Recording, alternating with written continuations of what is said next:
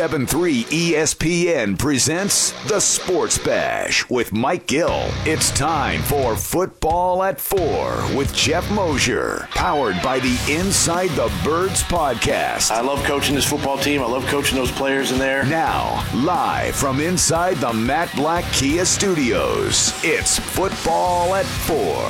Football at 4 is powered by the Inside the Birds podcast. It dropped this morning at 6 a.m. You can give that a listen. Mondays, Wednesdays, and Fridays, wherever you get your podcast. Goeff Mosher, Adam Kaplan hosts the podcast right now. It's Goeff Mosher solo on a Wednesday. Plenty to discuss as the Eagles all season. You know, it's less than a week old, and it's like as the world turns. What is your favorite soap opera, Goeff Mosher? I never really watched soap operas until I met my wife, who happened to be at General Hospital. I think that's the one where it's all mob people, right? General Hospital. I can't answer that question, but yeah, I think it's all mob. I never realized that. I thought soap operas were like kind of a little bit different, but the General Hospital I think is all about the mob, if you can believe that. And so I got hooked into it for a little while. I haven't watched it lately. My grandmother used to say, "Get out of the room! I want to watch my story." We used to watch like here's the thing about a soap, Mike, that you can actually not watch a soap opera for like a good 2 or 3 years, then start watching it again, and then realize that the storylines are all the same. Like all the characters are pretty much the same. Everything, yeah. It moves so slowly that you didn't really miss that much. Yeah, it's like watching a movie on the Hallmark Channel. I was waiting for that. That I don't do much of. Like a Christmas movie on the Hallmark Channel. They're all exactly the same. Like somebody's stuck in some small town, Yes, it's always snowing. There's always 30 feet of snow on the ground in those movies, too. They can't leave. They're kind of stuck there. They meet somebody, and at the end, that person is so great that you are willing to live in, like, Jamesonville, Idaho, instead of moving back to New York City. Right, and you discovered all of it through the love of Christmas, right? Exactly. That's how it ties in. Because Jamesonville, Idaho is known for how great Christmas is. Maybe that's where Carson Wentz is going. Exactly. That could be it. Andrew Brandt was on the show Monday, said this, Goeff Mosher. The option that I've always come back to is kind of the boring one. People like to talk about a trade to Frank Reich, a trade to the Patriots, whatever it is, giving back money. I really think the only option, to me, is 2 words. Fix him. Fix him. Fix him. This is not someone who's never done it. That's the only option. Fix him. Is that the way the Eagles see it? Well, I mean, I think, and you heard Howie Roseman and Doug Peterson on Monday pretty much speak very glowingly of Carson Wentz. And as we sit here today with so much uncertainty going on, I believe that they would love to be able to bring him back and fix him. And that I believe that any discussions that are going on right now about the future of the team are geared toward what they can do to fix Carson Wentz. I guess the question I would have for Andrew and anybody else is, if Carson has made up his mind and decides that he does not want to be fixed in Philadelphia and he's going to play hardball, and we've already seen some cues in the media that through the media that he's in that position, then what's the recourse for that? Because in order for them to fix him here, he's got to want to be fixed here. That is 100% true, but don't the Eagles kind of have say over that? I mean, he could say, I want to be traded all I want. They could say, well, we have 160 million reasons why you're not getting traded. Yes. I mean, they absolutely could, and so they have to kind of make this decision to what you're alluding to. What if Carson, makes a big stink and continues it, but the Eagles say, well, too bad you signed your contract, you're here, and we're not going to deal you. What happens there? The Eagles have to decide if that's the kind of ugliness that they would want hovering over the franchise going forward. I would put that's probably high on the list of the many grievances that they've got to figure out here in this offseason, which promises to be a very interesting offseason. Do you think your bread's done? Yeah, something's going on. The toast. That's my phone. Do you think that there would be a lot of teams willing to just go right in on it? If the Eagles said, look, Carson Wentz is available, Howie's phone's nonstop ringing?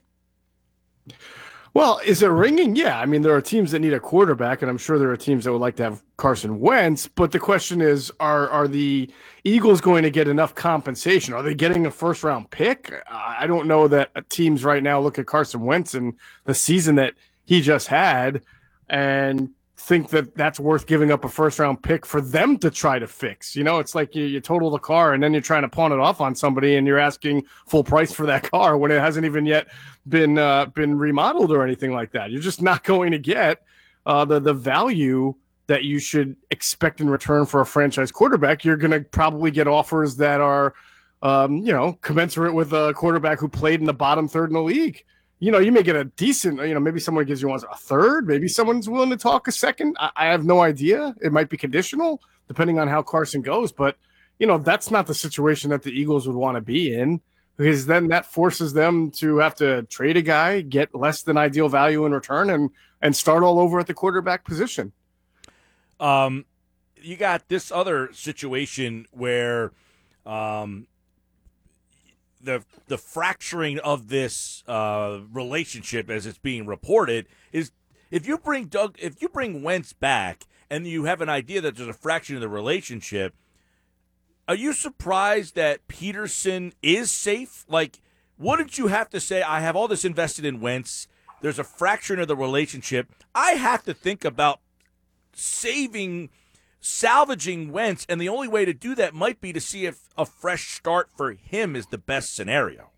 Well, this is something, Mike, that I brought up on the pod. Adam and I have talked about on the podcast, where it seems like the cart may be before the horse here in terms of what's going on, or just maybe the perception of what's going on. I think people have assumed that Doug is definitely coming back because he did the media press conference with Howie on Monday. But I mean, we all know that I can tell you, I mean, there was a meeting, that happens at the end of every year with Doug and Howie and Jeffrey, and that started yesterday. I don't know what resulted in that meeting, and the fact that nothing's really come out makes me wonder what these conversations are like, how receptive each side is to any changes that are being talked about. I have no idea what's going on, but I do think it would be interesting if you have a quarterback who's basically said, I don't want to play with this head coach anymore, and you're bringing back the head coach. Does that mean you've already decided that you're not bringing back the quarterback, or that you've decided you're going to make the quarterback do some things against his will because you have that power and leverage? These are all questions that I don't know the answers to, and I think we have to wait and see what happens, what results from these meetings that are going on right now between Jeffrey and the coaching staff and Doug and Howie. What changes are being asked to be made? What will it look like after those changes are made, and how will that impact the quarterback position going forward? It's almost impossible to answer right now without any more information. So out of these meetings with Jeffrey, is there a possibility they do an about face and Doug and the sides separate? I mean, I would say that there's certainly that possibility. I know that the report from, I forget who it was from ESPN, whether it was Schefter or Mortensen last week, said that, the team was expected to retain Doug Peterson, and expected is an interesting word. It doesn't mean they definitely are, right? It just means they're expected to. So I guess what that suggests is that whatever changes they want to make, Doug's going to be on board with. And if he is on board with it, then I'm guessing he'll be able to keep his job, or, whatever recommendations he's asked to make, we'll have to see if Jeffrey is on board with those. But I do think that anything, and we said this in the podcast, nothing should be considered etched in stone right now. There's just too much silence going on around the organization. We know the meetings just basically started yesterday, and there's a lot of things that they have to talk about, not just the quarterback, right? And but also the defensive staff. They need a new defensive coordinator. There are personnel, cap, money. All of these things have to be discussed as they try to plot the future of this team after a 4-win year. So that's a lot that's on the table. Do you personally think that bringing back Doug Peterson is the right move for this organization? Well, here's what I said in the pod that dropped today, Hunter, that I don't understand. This is not me putting my own opinion. It's just trying to look at it objectively. If you're the owner of a team and you want changes, and the changes have to occur in the coaching staff, that to me is an issue, because that's not, in my opinion, the job of an owner. An owner is supposed to have a head coach who's able to hire and fire his own coaches and knows which coaches need to stay, which coaches need to go, shouldn't have to be told, shouldn't have to be enforced upon him. So if I'm an owner of a team, and if I think for a couple of years running now that my head coach isn't doing a good enough job with his coaching staff, then I would think I need a new head coach, because I think it's a bad model to have an owner making these decisions. That's not my personal feel on it. Now, I'm not saying Doug's a good coach or a bad coach with that. I'm just saying, like, if I ran a business that way and somebody's in charge of my business and they're in charge of bringing in people and making sure those people do their jobs, and yet year after year we're constantly changing the people underneath, then I'm going to say, wait a minute, this person who I'm putting in charge is not doing what I've hired him to do. And so that is the confusion for me as to why this continues to go on. And we see all these changes year in, year out. And it makes me wonder what Jeffrey is thinking about Doug's competency in that area. Is the worry becoming that Lurie more and more is hiring people that you're saying they're not doing what I'm hiring them to do, but is it more that Jeffrey's not allowing them to do the job the way it's supposed to be done? Well, I don't know that at all. I mean, look, we know right. Jeffrey... But I'm just saying, I don't think that we ever thought that Lurie was a problem. I'm not saying Jeffrey is a problem. No, I'm saying not it's saying a problem right. if an owner thinks, right, that this is what he has to do. So it's either, you're right. So it's either a Lurie problem, a Doug problem, or a both problem. Right. That's what I'm saying. Is I don't think most fans ever said the owner's the problem. Like Sixers fans, like Josh Harris needs to sell the team. Well, you don't hear that as much anymore because you got Morey in there and he's kind of changed the perception. I think as long as Roseman's in there, the perception is that Roseman needs to go. But part of it might be that Lurie likes Roseman there because Roseman's not going to push back on him. Well, that might be part of it as well, Mike. I mean, the bottom line is I don't know who is specifically doing what, right? I just know that this team has changed coaches year after year after. I mean, how many wide receivers coaches have they had in the last 5 years? 5, right? Mike Groh gone. Then we'll see what happens with Press Taylor here, and we'll see what happens with the Marty Morningwigs and Rich Scangarellos. Like if they're in and out, like what's going on here? Where is there the disconnect? Clearly, these moves were made last year at this time. The bringing in of Marty, bringing in of Scangarello, bringing of Andrew Briner to help the offense. Well, the offense got worse. Somebody is responsible for that.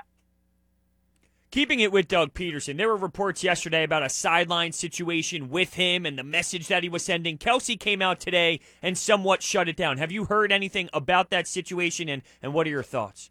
Spoke to one player yesterday about it, and look, I'll preface by saying one player doesn't speak for an entire locker room. This is just one player who did play in the game, and I asked him if he observed anything like aggressive behavior to Doug, and he said if that happened, you'd have to show it to me, meaning like he didn't see it, so you'd have to prove it to him that it happened because he did not see anything like that. And then he told me that he knew what the deal was and that he wasn't mad about it. And, again, that's just one player's opinion, but, you'd have to ask, I guess, obviously Miles Sanders felt a little bit differently, but he didn't play in the game. I have a problem with Miles Sanders. I mean, he didn't even play in the game and apparently was healthy enough to play, had the game.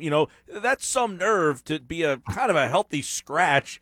And, I mean, come on. I thought that was he may have been speaking out of place. Yeah. I mean, I think his heart may have been the right place. I don't besmirch any player who says they want to win a game or they're not happy with the way it's handled. But right. I mean, he did pass his opinion off as the locker room opinion, and I don't think that's Correct. necessarily the case. Yeah, and it's like maybe you didn't get the memo because, oh, by the way, you weren't active this week. You know what I'm saying? Like, right.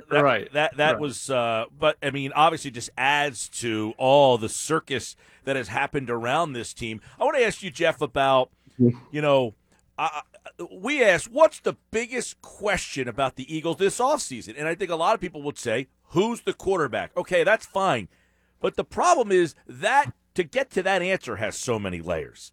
So realistically, when they finally figure out where to start this offseason, where do you think Roseman, Peterson, and Lurie start? Well, I guess the coaching staff, I feel like the coaching staff, the offensive coaching staff, and the quarterback situation are 1 and 1A. I mean, they clearly have, even if Carson winds up never being an Eagle again, right? They still got to make sure that what happened to Carson never happens to their next quarterback, whether it's Jalen Hurts or whoever. So they've got to have the right people in place to be able to coach this team correctly so that they're not constantly shuffling coaches year after year and expecting some different result. And then you can extend that also. You need a defensive coordinator. That's going to be a huge move for this team to have to make going into the future. They're assembled a certain way. You know, the team has drafted and acquired players to fit that Jim Schwartz model, that wide nine, go heavy on the defensive line, the type of defensive lineman that get upfield quickly. I mean, if they hired a defensive coordinator, you know, in the next week or two who likes a 3-4 and he likes the 2 gap with big, 350-pound defensive linemen, well, then they got to make a real quick makeover. So, but that's really, to me, secondary to the coaching, the offensive coaching, and the quarterback issue right now. Got to figure that out. Well, speaking of the defense real quick, a name that came out to me internally would be Matt Burke. Do you think that that's someone that's realistic and would be able to do a good job here? Yeah, I mean, he's someone that I was told does want to have that job. You know, he was a defensive coordinator in Miami. I mean, it's not breaking news that a veteran position coach wants to be defensive coordinator. I feel like Marquand Manuel, who was also a defensive coordinator in Atlanta, will probably want to get his hat in the ring there, or at least be interviewed.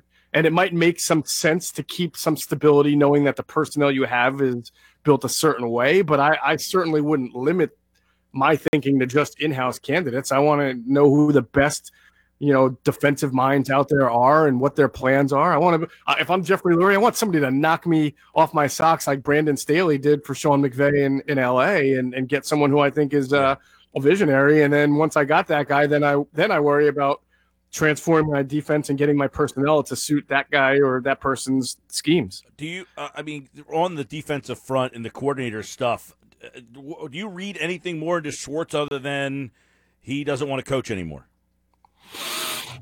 I know there's been some talk about his health not being great. I've kind of got mixed opinions on that. I don't think he's in any grave danger or anything like that. I know that he's not always been the most popular guy within the NovaCare complex. He can rub people the wrong way, and maybe he probably hasn't found some of the guys he's working with to be the most popular people as well. I do think there's a part of this where Jim is just like, you know what, I might coach again, but it's probably best to do it somewhere else. It's time to move on. I'm sure that that sentiment is in his mind. And to be honest with you, I don't know his contract situation. It might have been up. I don't know that the Eagles were definitely going to bring him up. Yeah, the contract was up, and they just said he's going to allow it to run out. Mm-hmm. And that was essentially that. Now, I had read when the news first came out was that the Eagles approached him at some point, and he just was not really interested. Yeah, well, then that kind of goes to show you what's been going on at the NovaCare complex the last year or two, if not longer. I mean, there's just I've often said, and I'll say it again, I think the number one goal for any good sports franchise is to have everybody kind of pulling together in the same direction and on the same page. And there are times where I just don't get the sense that that's happening with the Eagles. You've been screaming safety for a long time now when it comes to adding something to this defense. A lot of these mock drafts, though, with 6th overall, has Parsons available. Would that intrigue you? Didn't we? I thought you guys asked me this the other day, and I yelled at somebody for even asking. That must have been Gil. Yeah, I said most mock drafts had Parsons going number 6. Yeah, I know that you're really into having that. You've been screaming for it for a while, and I know that. And we had DeCecco on yesterday. He said versatility is big with this. He's not just a linebacker, and I know that's something that you look for that safety Malcolm Jenkins type role. And I didn't know if that was something that you would.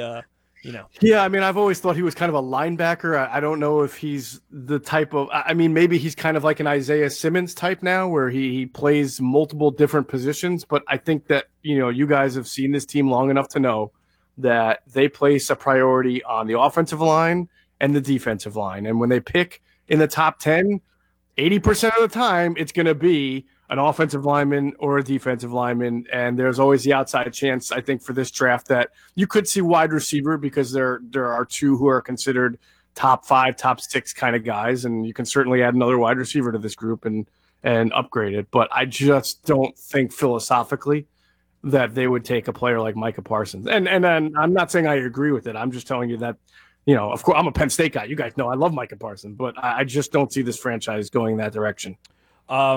Today, Jason Kelsey basically tweeted out that, hey, there was no problems on the sideline. We knew Nate was going in. So does that make you feel better going into the offseason that maybe this isn't a circus, the culture of the locker room isn't in danger here?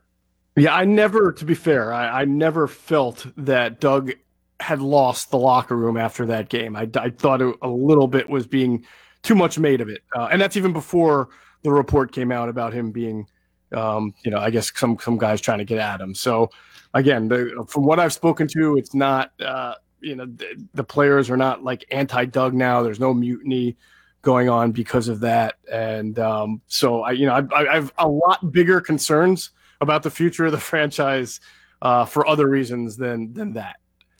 All right. We got plenty more on this offseason, of course, which will be huge. I mean, this is big. I mean, pick number 6, Howie said it the other day, we have to hit this big. He also insinuated, Jeff, that they were really aggressive in 17, 18, and 19, and that because of that aggression, they maybe are in the position they're in now because they kind of went for it in those 3 years. Is that like an acceptable thing to say and then be like, okay, then I can give you a couple of years of downness because you went for it for that 3-year window? Well, the thing is, when you have a quarterback who's supposed to be really good, right, you're supposed to be able to turn over a team and still be competitive. So I don't think a 4 or 5 or 6 win season should ever be accepted under the premise that you're turning the roster over. If the team hadn't broken the quarterback, they probably would have won a bunch more games this year because there were some games that were winnable that they just completely bottomed out because of the quarterback play. I think it's acceptable to say you may not have a 12 or 13 win team. You may not be in the NFC Championship game, but look, the Seattle Seahawks, they turned over their roster, and it's taken them a while. They had some seasons where they were only in the first round of the playoff, but they were always competitive. They always had a chance, and I think you've seen that with a lot of franchises that have really good quarterback play. You can stay competitive while you turn your roster over. So I don't think there's any excuse for saying the Eagles should be satisfied or accepting of winning less than 7 games a year. I would agree with that, and I would only turn and ask if they don't have the injuries that they have, which is a part of it, but this was a historic injury year. Are they a 4-win team?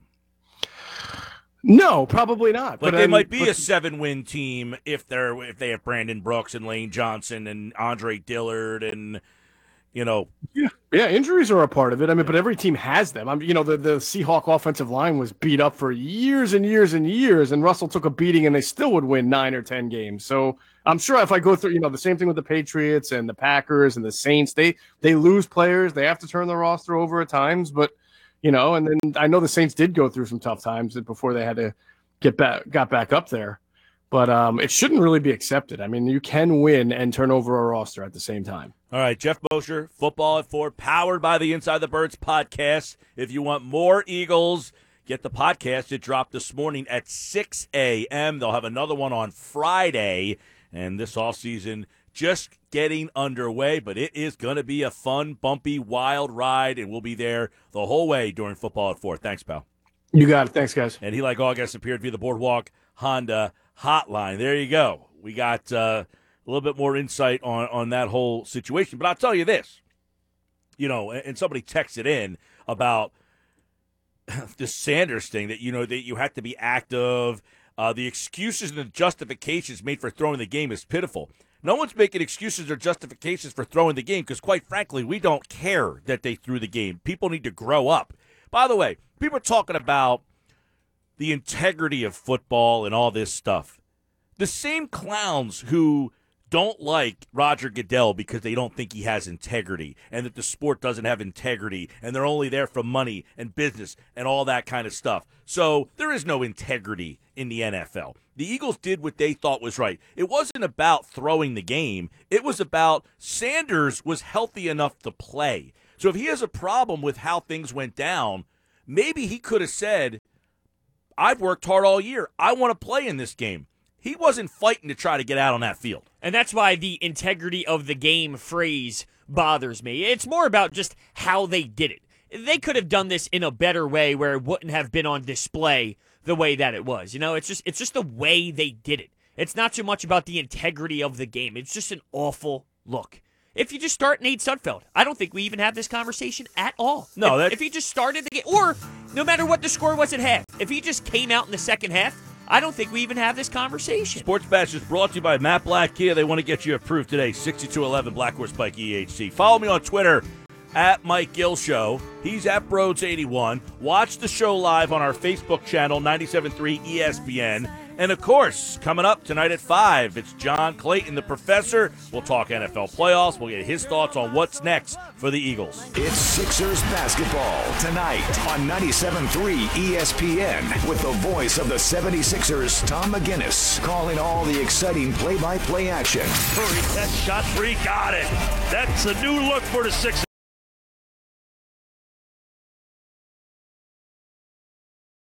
ESPN. Bottom of the hour, 4:30. Yes, Sixers basketball tonight on 97.3 ESPN, South Jersey Sixers station. They play the Wizards. If you missed our Sixers insider, Paul Hudrick, check it out on our YouTube channel.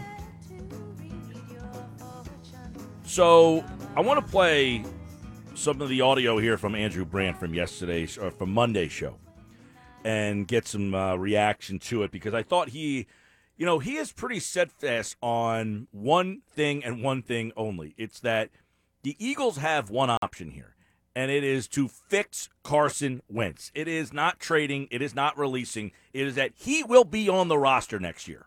If I was Jeffrey Lurie, I'd bring in Peterson, and I'd say, can we fix him? And if not, should someone else be fixing him? Because I don't understand why that's not the option here. Jeffrey Lurie sits down with Peterson. Can we fix him? Here's the problem.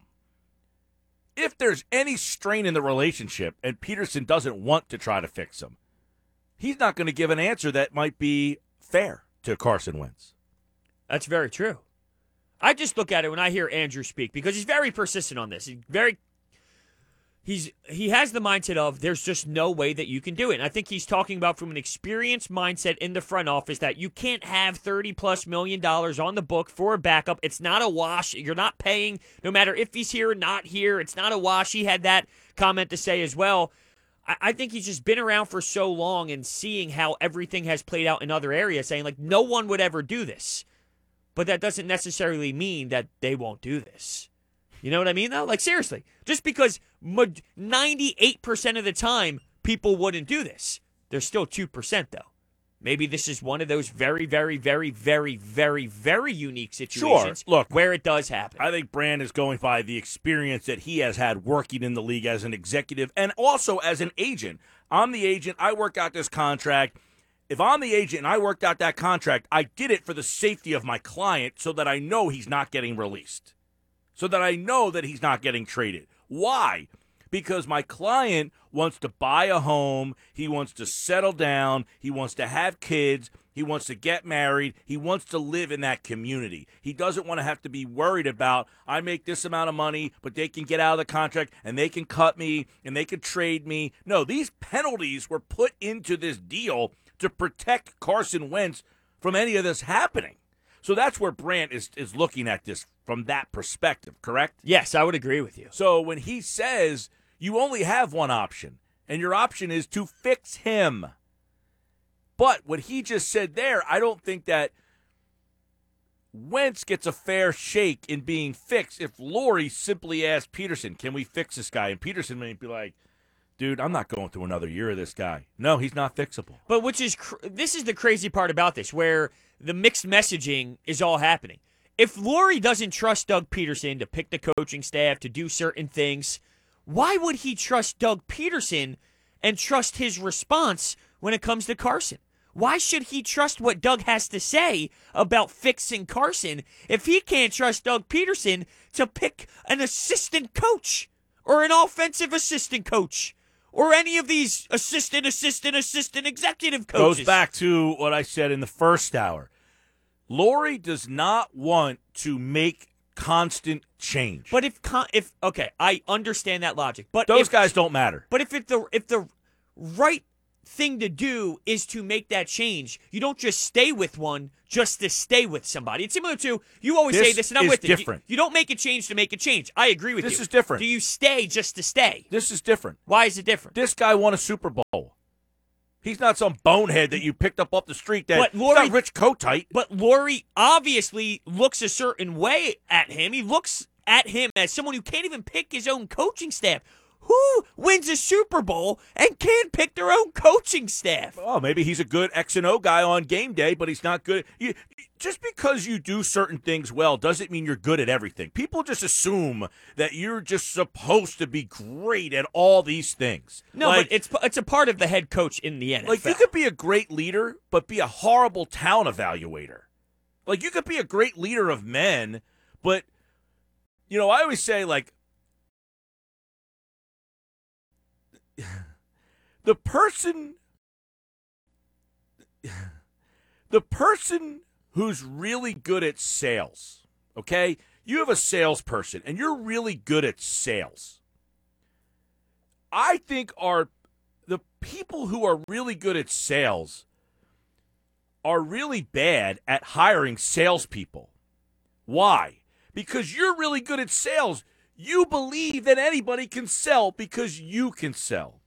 So they hire people thinking I can teach them how to sell. You're a great salesperson, but that doesn't mean that guy's going to be a good salesman. So, Doug, you're a good coach, but that doesn't mean you can hire other good coaches. The only counter to that is all these other coaches in the NFL don't seem to have that issue. Like, there's all these other coaches. Well, we don't know that. We don't know how these other organizations run. I think we're hearing what goes on here.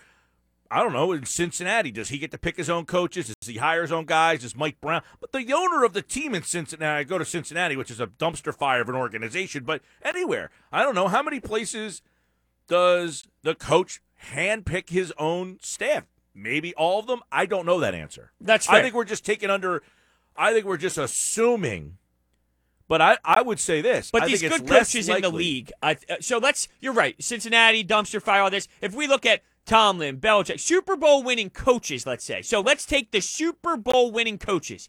Do they all pick their staff? I would imagine so, and it's not like I have all the details in front of me. But would you agree that you would imagine that they probably get to do it? Probably, but I think it's a combination of everything. Like everything in the NFL, it's like as soon as a GM goes somewhere, we always tie. Well, that player's going to go there. Why? Well, he drafted him when he was in Cleveland with them. Oh, he's with the Jets. Well, he drafted him when he was with Joe Douglas. Got players from the Bears to come to the Eagles, and same with coaches. Well, that guy was on the staff in Philly when Joe Douglas was there. So what happens? Joe Douglas says, I've got a spot for you on my staff here. And Adam Gase might say, I don't want that guy on my staff. He worked with me in Philly. He's really good. You're taking him. I'm sure that happens all the time.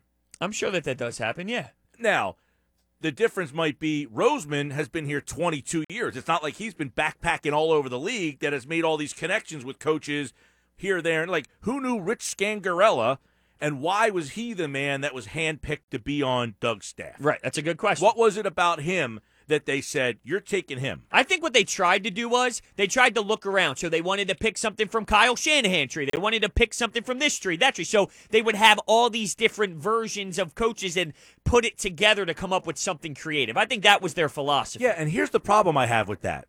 You are now trying to emulate others. You won the Super Bowl. Emulate yourself. Instead, they tried to break from this mold and went to, I got to do what they're doing. I want to do what they're doing. I want to do Isn't what they're that what doing. the NFL is, though? It ends up being a copycat league at the end of the day? Absolutely, but the problem is people were trying to copycat you. You were the team that people were trying to copycat, and that's what ended up happening. I'm going to take your coach. I'm going to take your coach. I'm going to take your coach. To the point that you allowed other teams to then copycat you, and then you said, man, we had the recipe, and now we're copying off of other people. Do you really think that, though? Like, I haven't heard much around the league of people saying, like, oh, we got to do what the Eagles did. Everyone says we want to be the Steelers, we want to do what the Patriots did, we want to do this. I don't know if anyone was like, we need to do what the Eagles did. Well, that's the NFL, though. It's like, other than the Patriots, and we say that all the time. Yeah, they're the outlier. There's nobody that's really constantly at the top of the pecking order. You have your run. You got that window open. If you don't win that Super Bowl, you fall back down. You got to try to open that window back up. You get another 2 years. You get through that window, and if you're not there, it's like right. You could say Seattle, but it's not even close to what the Patriots did. It's like literally, it's like playing a game of Donkey Kong. You're going up the ladder, down the ladder, up the ladder, down the ladder. You're running back and forth. You're trying to get to the top, but like that barrel just keeps chasing you around. And the Eagles are in this situation. I think I don't want to say they're in a panic. The quarterback's play has caused extra panic. If the quarterback doesn't play this poorly, I don't know that we're looking at this team in the same misery in this offseason as we are right now. I contend again, if the offensive line is not a dumpster fire, now that doesn't mean next year Lane Johnson plays one game, hurts his ankle, he's out for the whole season. Now you're back to square one. But that happens. Injuries derail things. But if these guys are healthy, Brandon Brooks is the best right guard in football. If you have those two guys, I just said with Moshe, you don't win 4 games this year. You might not win 12, but you're not as a dumpster fire as it appears because the line was so injured and banged up, coupled with the quarterback being so bad. If the quarterback had just played well, you could say, well, our line was banged up. That's why we went 8-8. You know what I mean? Yeah, the only problem I have, and I'm not saying this is absolutely going to happen, it's just my concern inside, is what I saw out of Deshaun and Alshon once they hit a certain age is, common injuries, they're getting banged up. And I'm not saying that's exactly what is going to happen, but I do have a little bit of concern on relying on Lane Johnson and Brandon Brooks, but I understand why you would rely on them at the same time. You have to. You don't have a choice. You do. And when they are playing well, they're that elite at the same time. Like, we're talking about arguably the best right side in all of football. Yeah. So you have to take that chance. I'm just nervous about that chance. Just because I know they're getting up there. I know they're having injuries. I know you don't. I know. You can't fix everything in one shot, so you have to take the route of, I'm going to hope these guys are healthy and can get back to the level. Even if they don't get back to the level that they were, they are huge upgrades over what you ended the year with. Now, what if something like this happens? Because it occurred this past offseason. What if you start camp and someone goes down, like Lane Johnson goes down in camp, and now you're, now we got to do something in that right tackle position. What do you move Driscoll in, and now he's your starter? Like, what if something happens before the season begins, and you're already off to that slow start with injuries once again, or fast start, I guess. Here's what I would say, and it's a fair question. At least this year, and this goes back to what we talked about yesterday a little bit with Dallas and their situation. The Eagles had injuries. Dallas had injuries, okay? The Eagles had injuries. The problem they had with their injuries, like Dallas had injuries, their guys weren't very good, but they were there. The guy who played left tackle sucked, but he was the left tackle every week at least. So by the end of the year, the guy playing left tackle and the guy playing left guard, they had some communication, they had some continuity. Matt Pryor started games at 4 different spots on the line. But I would say, in your scenario, if you only lose one guy on the line, you can get past that. If Lane Johnson gets hurt and he's the only guy that gets hurt for multiple games, all right, Driscoll, you started a bunch of games last year.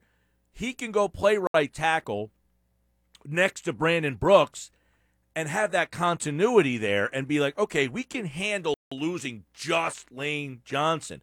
But it gets into the murky area where it's Lane Johnson gets hurt. Well, then Sayamala gets hurt. Well, now the right guard gets hurt. And now you're moving guys. Well, Pryor had to go into a game playing right guard. Well, the next week we moved him to left guard because he feels more comfortable there. Well, then right tackle got hurt. Well, I don't have another right tackle, so now I got to move Pryor from right guard to right tackle, which means I'm now going to my third right guard. You know what I mean? Yeah, absolutely. And the only reason why I bring this up is I feel one of the reasons why you had so many injuries is because you relied on those 30-plus-year-olds. And I'm not saying they're the only ones that got injured, but that's why I tie it to Lane and Brandon Brooks specifically is because, they are hitting that back stretch. But once again, I think you have to take that opportunity. I'm not saying you don't have to take that opportunity or take that chance. Yeah, you can't just say, guys, 30, we're moving on from Right, you. I agree with that. Like the Eagles used to do that. I have fear, that's all. In the Andy Reid era. You're 30 years old, you're done. They wouldn't re-sign you to the contract. The difference is these guys have contracts. Right. But I think Howie Roseman has learned, again, from the mistakes he's made this time around, the Reid era, they wouldn't sign you if you were over 30. I don't think he would give those same contracts out again to guys like Brandon Graham, older guys. I think you're actually seeing him. That's why Zach Ertz was crying the other day, because he's not doing that Because anymore. I think Roseman got a little sentimental, signed those guys. I don't think he's going to do that again. I don't think he's going to bring back guys who were in that age group. All right, Sports Bash Live, 97.3 ESPN. John Clayton at 5. Sixers tonight. Download the app. It's free in the App Store, 973ESPN.com/app. Turn it on. Leave it on.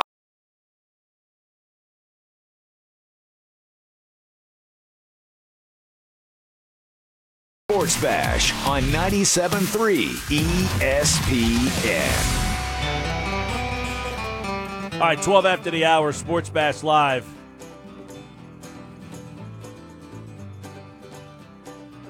.3 ESPN. Don't forget, download the app. Get it free in the App Store. I'm Mike Gill, at Mike Gill Show on Twitter. He's at Brodes81. That was good Eagles stuff there. You can text in your Eagles thoughts on what we're talking about, 609-403-0973. Sixers and Wizards tonight here on 97.3.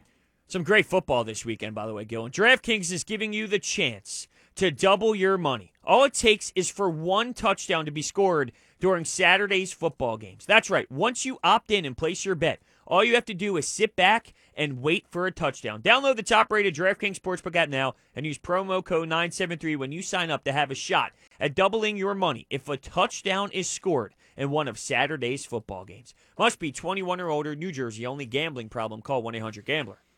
Tonight, Ben Simmons, over-under. I'm going to set it. Okay, so this is your own personal... Well, I'm going to set it and then see if DraftKings agrees with me. Oh, okay. I like this. Yeah. Over-under 16.5. Wow, I think that's a little high. Yeah? I do. I think that's a little high. So how about I go for a guess? I'll go 14.5. Watch, it'll be 15.5. Yeah, probably. Which going over, according to the Price is Right, is wrong. Therefore, I win. We'll see, though. We will see. Let me pull it up here. Would you like to look at my Yeti while that loads?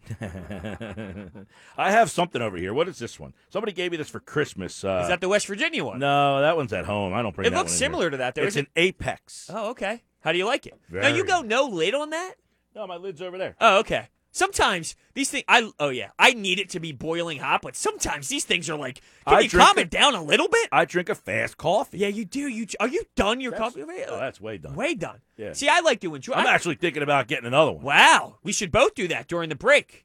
We should have on the show a coffee off where and the listeners would see our progression. We would start at 2 and see how much coffee we can have until we all start shaking. And then by 5:30, people are already shutting us off, because we're just off the rails. Over under Ben Simmons, 16.5. 16.5. You looked that up before. Didn't. So you would say under. I would say under. I mean, I'm just basing this off of the last couple of games, 12, 11, 14. He had 15 the other night. So I'm going under. That's why, because he's not scored that much. He scored 15 the other night. 15, yeah. He had a couple late ones that helped out for sure. But, yeah, how do you feel about his offensive game? Are you as concerned as me? It's not that I'm insanely concerned. I'm more concerned that he's not finishing at the rim. It's not even about the attempts at this point. The attempts are there, 10 field goal attempts. That's fine. Now it's about finishing. I think he's really got to take that next step and get stronger at the basket. Because then you talk about the shooting. Well, I mean, if he has 15 shots or 15 points, and he finishes some of those points at the rim, now you're talking 20. And now I'm a little bit more satisfied. You know what I mean? Yeah. So I gotta see him take that next step finishing.